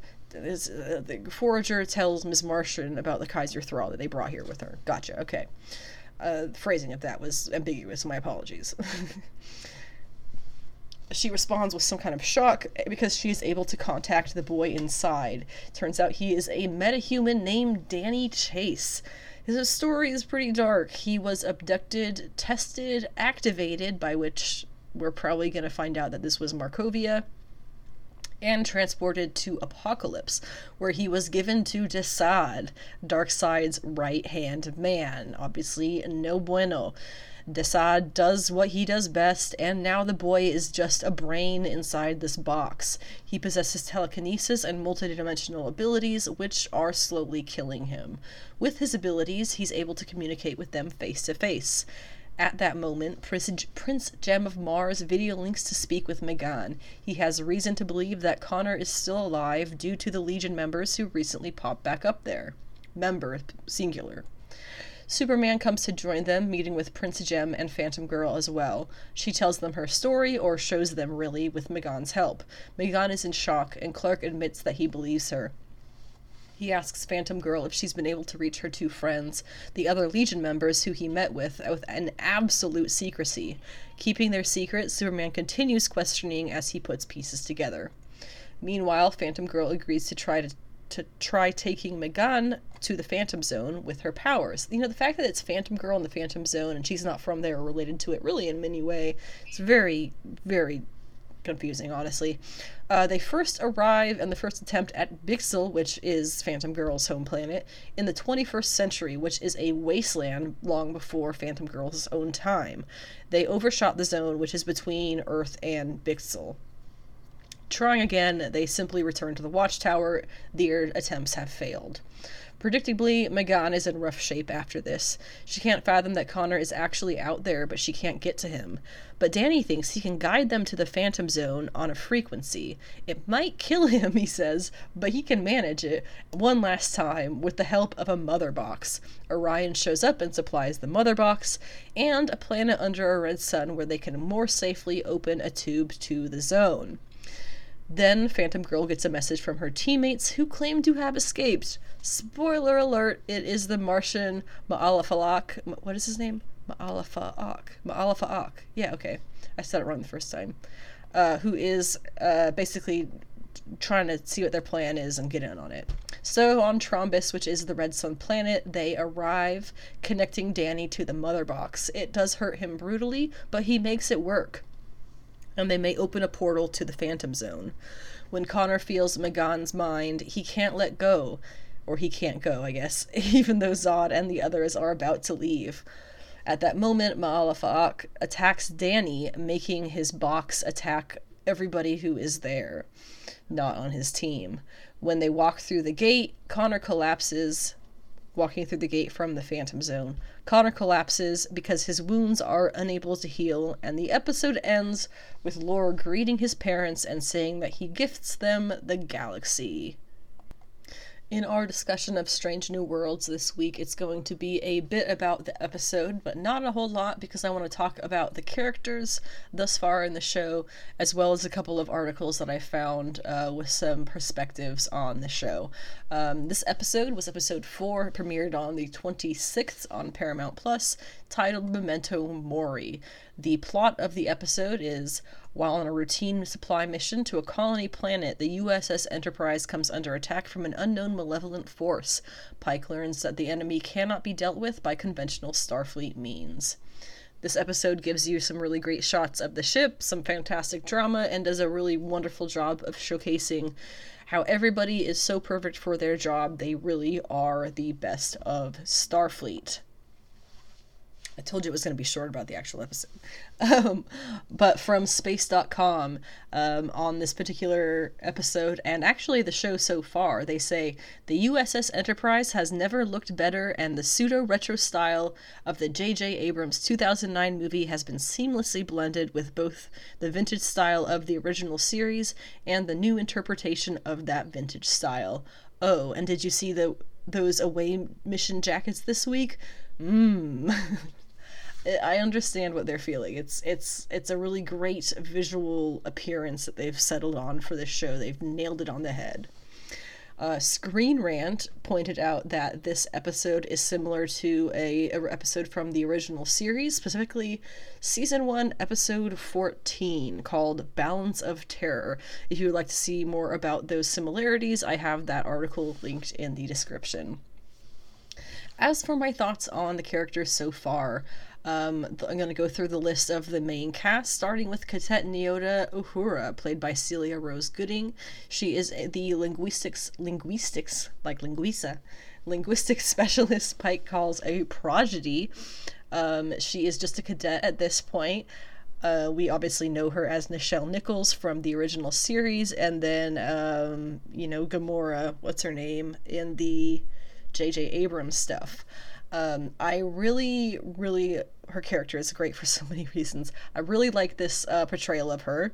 They have done a great job of tying in various aspects of culture and experiences and her own intelligence really, really well. I'm super curious if they are going to give her any romance plot lines, because depending on what story, what really Star Trek universe you're talking about, she has had romances with both Spock and with, James T. Kirk, who is a future captain of the USS Enterprise. However, we have met James T. Kirk's father on this show, who looks to be not too much older than Uhura herself, which could just be my misinterpretation of his appearance, because he looks like he's maybe 30 max. And I have a hard time seeing him have a son who is within dating age at any point of Uhura. I feel like if he has a son, his son's in elementary school at the oldest. but we'll see. We'll kind of see. We already know that Kirk is going to be showing up in season 2. So we'll just have to wait and see how it all gets brought together. We also have Nurse Christine Chapel, played here by Jess Bush, another original series character. She already has a budding crush on Spock, and she is the future chief medical officer. She kind of goes in and out throughout the original series and whatnot. But future chief medical officer, and I really, really like Jess Bush's portrayal of her so far. Lieutenant Laan Noonien Singh is played by Christina Chong. There is a quote from Ghosts of Illyria. Not quote from Ghosts of Illyria, but about the episode Ghosts of Illyria, where we learn a lot about her background. It says Laan and her family were descendants of Khan Noonien Singh, he is the infamous Khan, the augment tyrant who once ruled a quarter of Earth's population during the eugenics wars. She made herself something of an expert on Khan when she was a child, but also suffered bullying from other children due to her name being called Augment and Monster, among other things. She is a very intriguing character so far. Number 1 in this series, the second in command, is Una Chin Riley, played by Rebecca Romijn. She is an Illyrian, we learned in The Ghost of Illyria, and during her assignment aboard the King Jr., she was involved in the rescue of then childhood Laan Noonien Singh, so they have a lot of ties together with their history. Lieutenant Erica Ortegas is played by Melissa Navia. She is an original character for this, more or less for this show. She is in navigation. Ortegas was named for the navigator Jose Ortegas, one of the original characters named in the original Star Trek which was the pitch for the show originally by Gene Roddenberry, the first version. We have Commander Hemmer, played by Bruce Horak. He is the chief engineer. He is a blind Anar, apparently, who compensates by having other, much more attuned senses, including a very basic form of telepathy, which is like a sixth sense. He is from a pacifist species. He says, "I will not fight for Starfleet, but I will defend its ideals." 3 other characters I have much less to say on so far are Dr. Umbenga, the chief medical officer, Mr. Spock, science officer, and Christopher Pike, captain. Dr. Mbenga is played by Babs Olasan-Mokun. Spock is played by Ethan Peck. He's growing on me. I did not like him in the first episode, but he is slowly growing on me. And Christopher Pike is played by Anson Mount. Speaking of Christopher Pike, I did find an article that kind of had me chuckle just a bit, but I do see 100% what she's saying. The article is Anson Mount on Captain Pike's masculinity in Star Trek and how it is like the ultimate goal for modern masculinity and stuff. It's a really cute article. If you're a big fan of the character or of the actor, you will definitely get a kick out of it. Finally, I had a little Easter egg I found from episode 1 that I found to be a bit interesting that I just wanted to mention. This is from Looper, and they had a long list of Easter eggs from the series so far that I will link in the description. This one is, the first episode of Strange New Worlds is appropriately centered on a first contact mission to a world we've never seen before, Kylie 279. In the best Star Trek tradition, the story revolved around a classic dilemma of whether or not to get involved in the affairs of a more primitive culture and society that has not yet achieved interstellar travel, potentially violating the Prime Directive. Though discussed heavily in the episode, some fans may find it curious that Pike and his crew refer to the directive, however, as General Order 1. That's because in the original Star Trek, it is just called that until about midway through the series when the writers reshaped the lexicon. I thought that was a really fun world-building fact about Star Trek that you might want to hear. If you'd like other fun facts and Easter eggs about the show, again, it is linked in the description, and make sure to check out the after show on the Patreon page for the discussion about the Trouble with Tribbles David Gerrold book on the creation of an episode from start to finish. The last thing we're going to cover on today's episode is the DC Comic Books August 2022 solicitations, things that are coming out from DC Comics in, you guessed it, August 2022. I've broken this down into a couple of different sections to try and make it a little bit easier to follow, starting with what we're calling Anna's highlights, things that I found most interesting. And then we have new this month, obviously self-explanatory, Batman Miscellaneous, covering all Batman content, Dark Crisis, covering obviously anything that ties into Dark Crisis, and then General Continuing. We're going to start up there with my personal suggestions and whatnot, beginning with Poison Ivy number 3. This will be written by G. Willow Wilson with art by Marcio Takara, covers by Jessica Fong, Joshua Middleton, Art Germ, Justine Franny, and Seb McKinnon. Oh shoot, and Joelle Jones.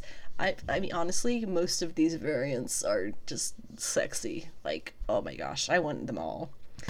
It says, fixing the world isn't easy work, and Ivy's all hot and sweaty because of it. Getting her hands dirty was never an issue, but when plant assassins come after her, Ivy must be willing to play dirty as well. Featuring variants from some of the comics most... blah, blah, blah, blah. Yeah, featuring variants. We already talked about that. Not much of a solicit, but I'm just happy the series is still going, and they haven't given us a final issue number yet. Deceased, War of the Undead Gods, number 1 of 8. This will be part 3, I believe. Third and final installment. Yes, third and final installment of Tom Taylor's Deceased. This is, of course, by Tom Taylor with art in this one by Trevor Harsine and Andy Lanning.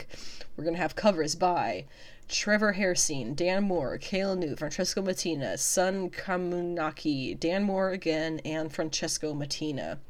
What began as a battle for Earth has become a war for the galaxy as the epic final chapter in the massive Deceased franchise is here. The emergence of a reborn undead Darkseid in Deceased Dead Planet sets the stage for the most devastating conflict yet for Batman, Superman, and Wonder Woman. As the anti-life equation spreads through the cosmos, the survivors of Earth prepare for the coming apocalypse and realize that their only hope could lie in the most powerful surviving hero from the first Deceased series. Wonder Girl 2022 Annual will be coming in August by Joelle Jones with art by Adriana Mello, Sweeney Boo, Jill Thompson, and Emmy Lennox. One thing I have to always appreciate about Joelle Jones is her ability to always nab stellar female creators to do her work with her. Covers by Joelle Jones, and then I should put my foot in my mouth with Chris Wildgoose and W. Scott Forbes. It is a 48-page one-shot special. After an unforgivable first visit to Themyscira, Sea Trial of the Amazons, Yara Flor has been crowned Wonder Girl and her Escacida tribe accepted into the Amazon Sisterhood. So what now? The jungles of Brazil beckon our heroes home, just in time for some new adventures. You won't want to miss the oversized issue packed with never-before-seen stories about the mysterious new tribe and their most famous member. The new champion of Shazam number 1 comes from the illustrious Josie Campbell with art by the also illustrious Evan Doc Shaner. We're going to have covers on this first issue by Joshua Middleton and Gary Frank. It will be a 4-issue series. Mary Bromfield has always struggled to determine who she is outside her family. Kinda hard to do when you're all superheroes. Now, after Billy Batson's heroic sacrifice, the power of Shazam has vanished, and she's been left powerless. Most heroes would be distraught, but not Mary. It's finally time for a voyage of self-discovery as she prepares for her freshman year of college and civilian life. But nothing is ever truly normal for this young hero, because she's been just chosen as the new champion of Shazam, at least according to a talking rabbit sent to her by her estranged brother Billy. Will she embrace the power, or will it die along with this world's hope for survival against the mysterious magical forces waiting to take control?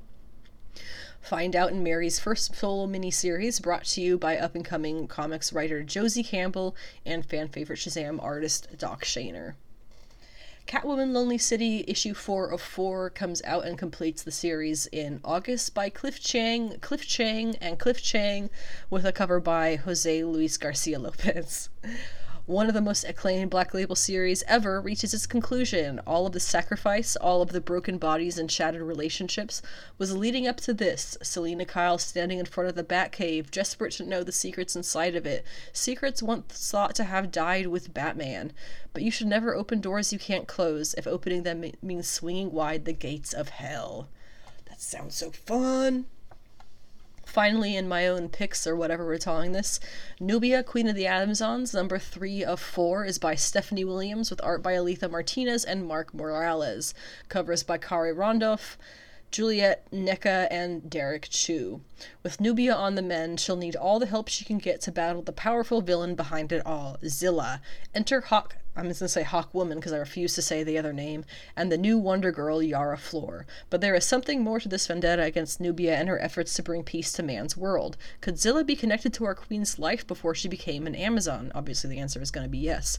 Find out in the penultimate issue of this fan favorite miniseries.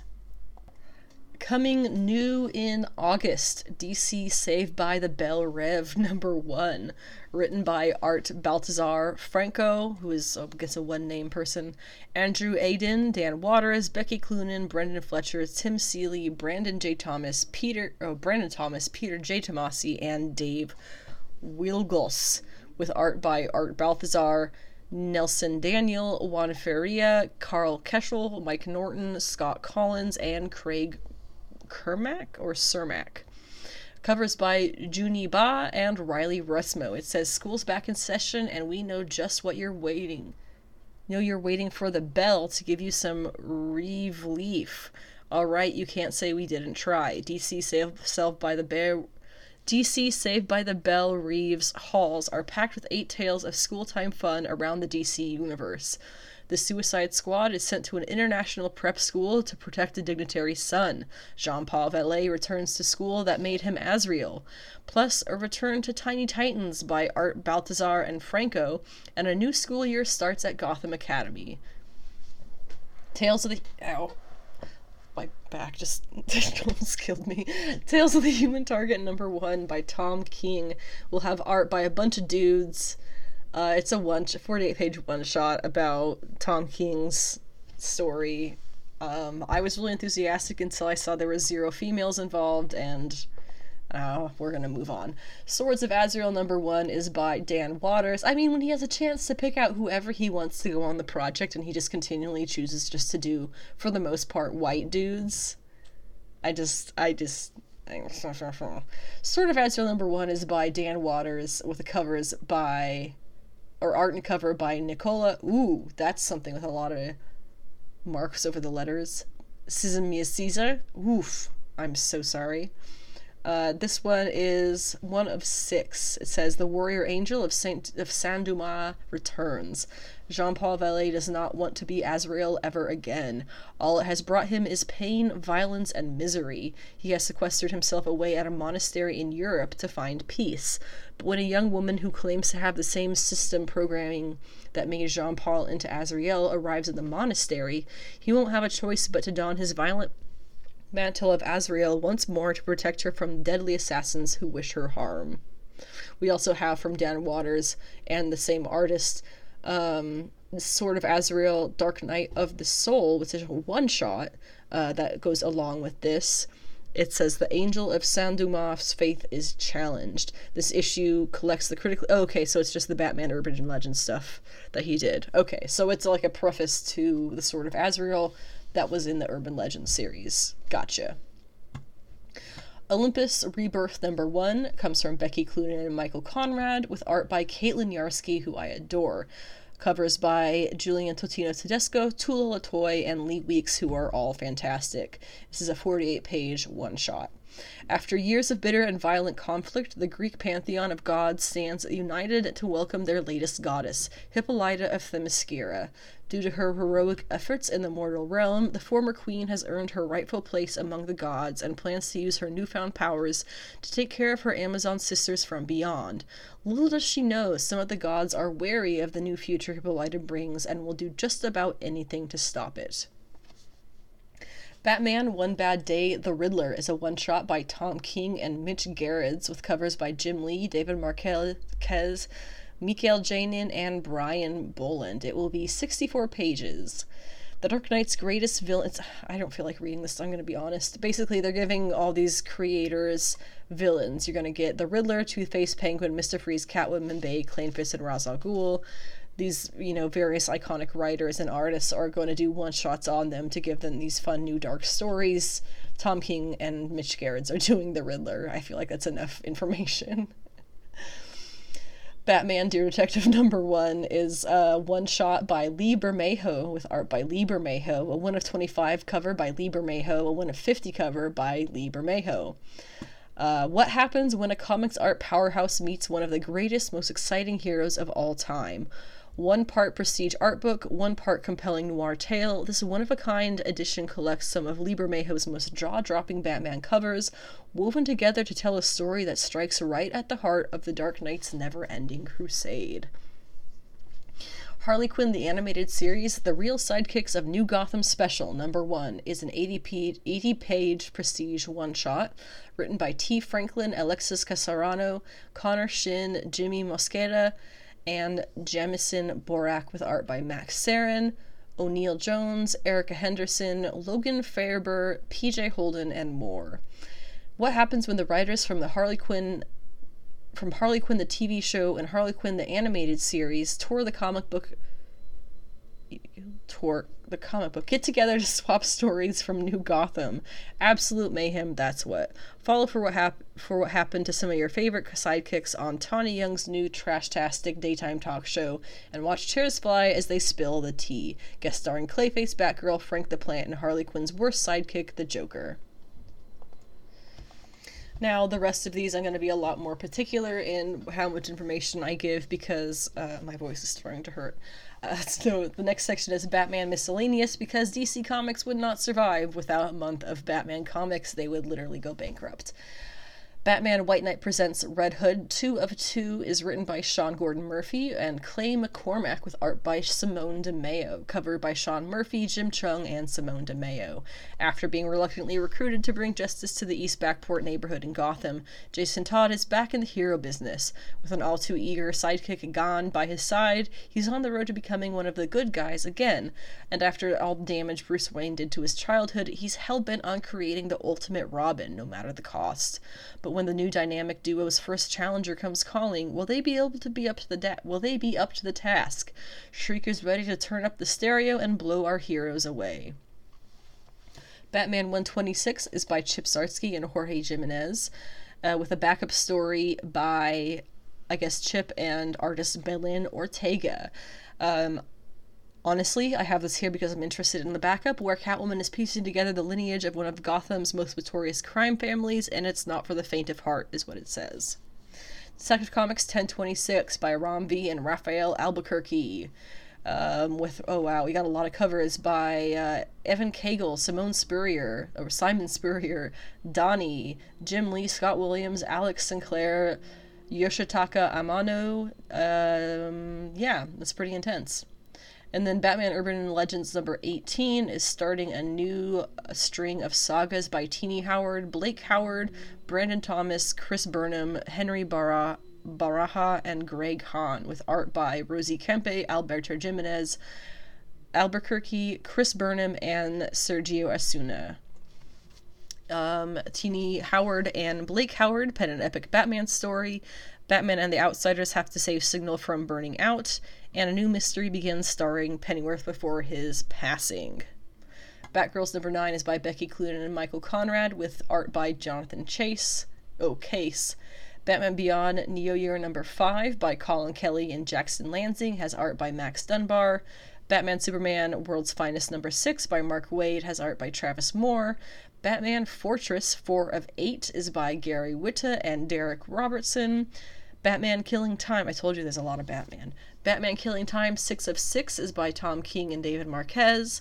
Batman the Night 8 of 10 is by Chip Zdarsky and Carmine Di Giandomenico. And I Am Batman #12 is by John Ridley and Christian Duce. In Dark Crisis, we have Dark Crisis #3 of 7 will be coming out by Joshua Williamson and Daniel Sampere. It's going to be the Battle of the Emerald Army. And then we have Dark Crisis Worlds Without a Justice League. Green Lantern is a one-shot by Philip Kennedy Johnson, with art by Fernando Blanco. There's also a backup story by Nadia Shamos, with art by Jack Herbert. And that one seems to be pretty much just John Stewart, Kyle Rayner, and Hawkwoman. I refuse to say the other name. Dark Crisis Young Justice 3 of 6 will be by Megan Fitzmartin and Laura Braga, who is absolutely fantastic. This will be following, of course, Superboy, Impulse, Tim Drake, and others. Finally, tying into Dark Crisis is The Flash 785 by Jeremy Adams and Amake Nahuelapan. I'm so sorry. And this is The Search for Barry Allen. Yeah, that's it for that. Moving on to the general continuing for DC Comics in August of this year. Catwoman 46 by Tini Howard will have art by Sami Basri, with covers by Jeff Dickow, Souza Micah, apparently not Jenny Frison, which is interesting. We'll see. Harley Quinn 18 through 21, remember she's weekly now, are all coming out in August, and I feel so sorry for the art team, or rather for all of them. I believe they all have different artists, but they are all written by Stephanie Phillips, and this is Harley Quinn taking Task Force XX into space. Whew. We also have Harley Quinn 2022 Annual coming out, which is again by Stephanie Phillips with multiple artists. And they are doing more Task Force XX stuff. Task Force XX Space Extravaganza stuff. I guess it will be the final installment of that run, of that arc. We'll see. The Flash 2022 Annual #1 is focusing on Wally West and Linda Park. It'll be by Jeremy Adams and Sergio Asuna, cover by Marguerite Sauvage. Flashpoint Beyond #4 is by Jeff Johns, Jeremy Adams, and Tim Sheridan, with art by Zermanico. Action Comics 1046 by Philip Kennedy Johnson and Dale Eaglesham. Black Adam #3 by Christopher Priest and Rafa Sandoval. DC vs. Vampires 8 of 12 by Matthew Rosenberg and Otto Schmidt. DC vs. Vampires All Out War #2 of 6 by Matthew Rosenberg and Alex Pacnadel and art by Pascal Quilano. DC Mech #2 by Kenny Porter and Baldemar Rivas. Deathstroke Incorporated #12 by Ed Brisson and Dexter Soy. Duo #4 by Greg Pak and Koi Pham and Scott Hanna. Multiversity Teen Justice 3 of 6 by Yvonne Cohen and Danny Lore, with art by Marco Failla. Naomi Season 2 6 of 6 by Brian Michael Bendis and David F. Walker, with art by Jamal Campbell. Robin 17 by Joshua Williamson, with art and cover by Roger Cruz and Norm Rapmund. Superman Son of Kal-El #14 by Tom Taylor and Cian Tormey. The Justice League Jurassic League 4 of 6 by Daniel Warren Johnson and Juan Gideon, with art by Juan Gideon. Swamp Thing 16 by Ram V and Mike Perkins. And finally, Wonder Woman 790 by Becky Cloonan, Michael Conrad, and Jordi Belair, with art by Emma Lupacchino and Paulina Ganichow, which I probably said wrong. Ending it on a good note there. Alrighty, we have managed to do it. Oh, cracking my neck. Under 2 hours. Next week, first of all, keep your ears open. I know I keep saying this, but it really is coming out this week. Justice for Madeline Pryor, the May Yancey Street special. I'm planning on having it out tomorrow. Fingers crossed that I still feel physically as well as I have today, and I can still keep this positive health upswing going. I will be talking on next week's episode, which will be coming out on the 6th of June. Comic book picks and comic book polls, assuming that I actually get some reading done this week. Obi-Wan Episode 3, Obi-Wan Kenobi. Ms. Marvel prep, because remember, the show will be starting that Wednesday. Also, Star Trek Strange New Worlds Episode 5. Young Justice Episode 25 of 26. And any news that happens between now and then, we will also be discussing on Monday's episode. Thank you for tuning in for whatever portion that you did or were able to for this week's episode. Give whatever comments or feedback that you would like. I'd love to hear from you. Connect online, all of that good stuff. We're getting close to, we're less than a month away from the official change to summer, so stay hydrated, you big nerds. And remain sweaty about your favorite hobbies.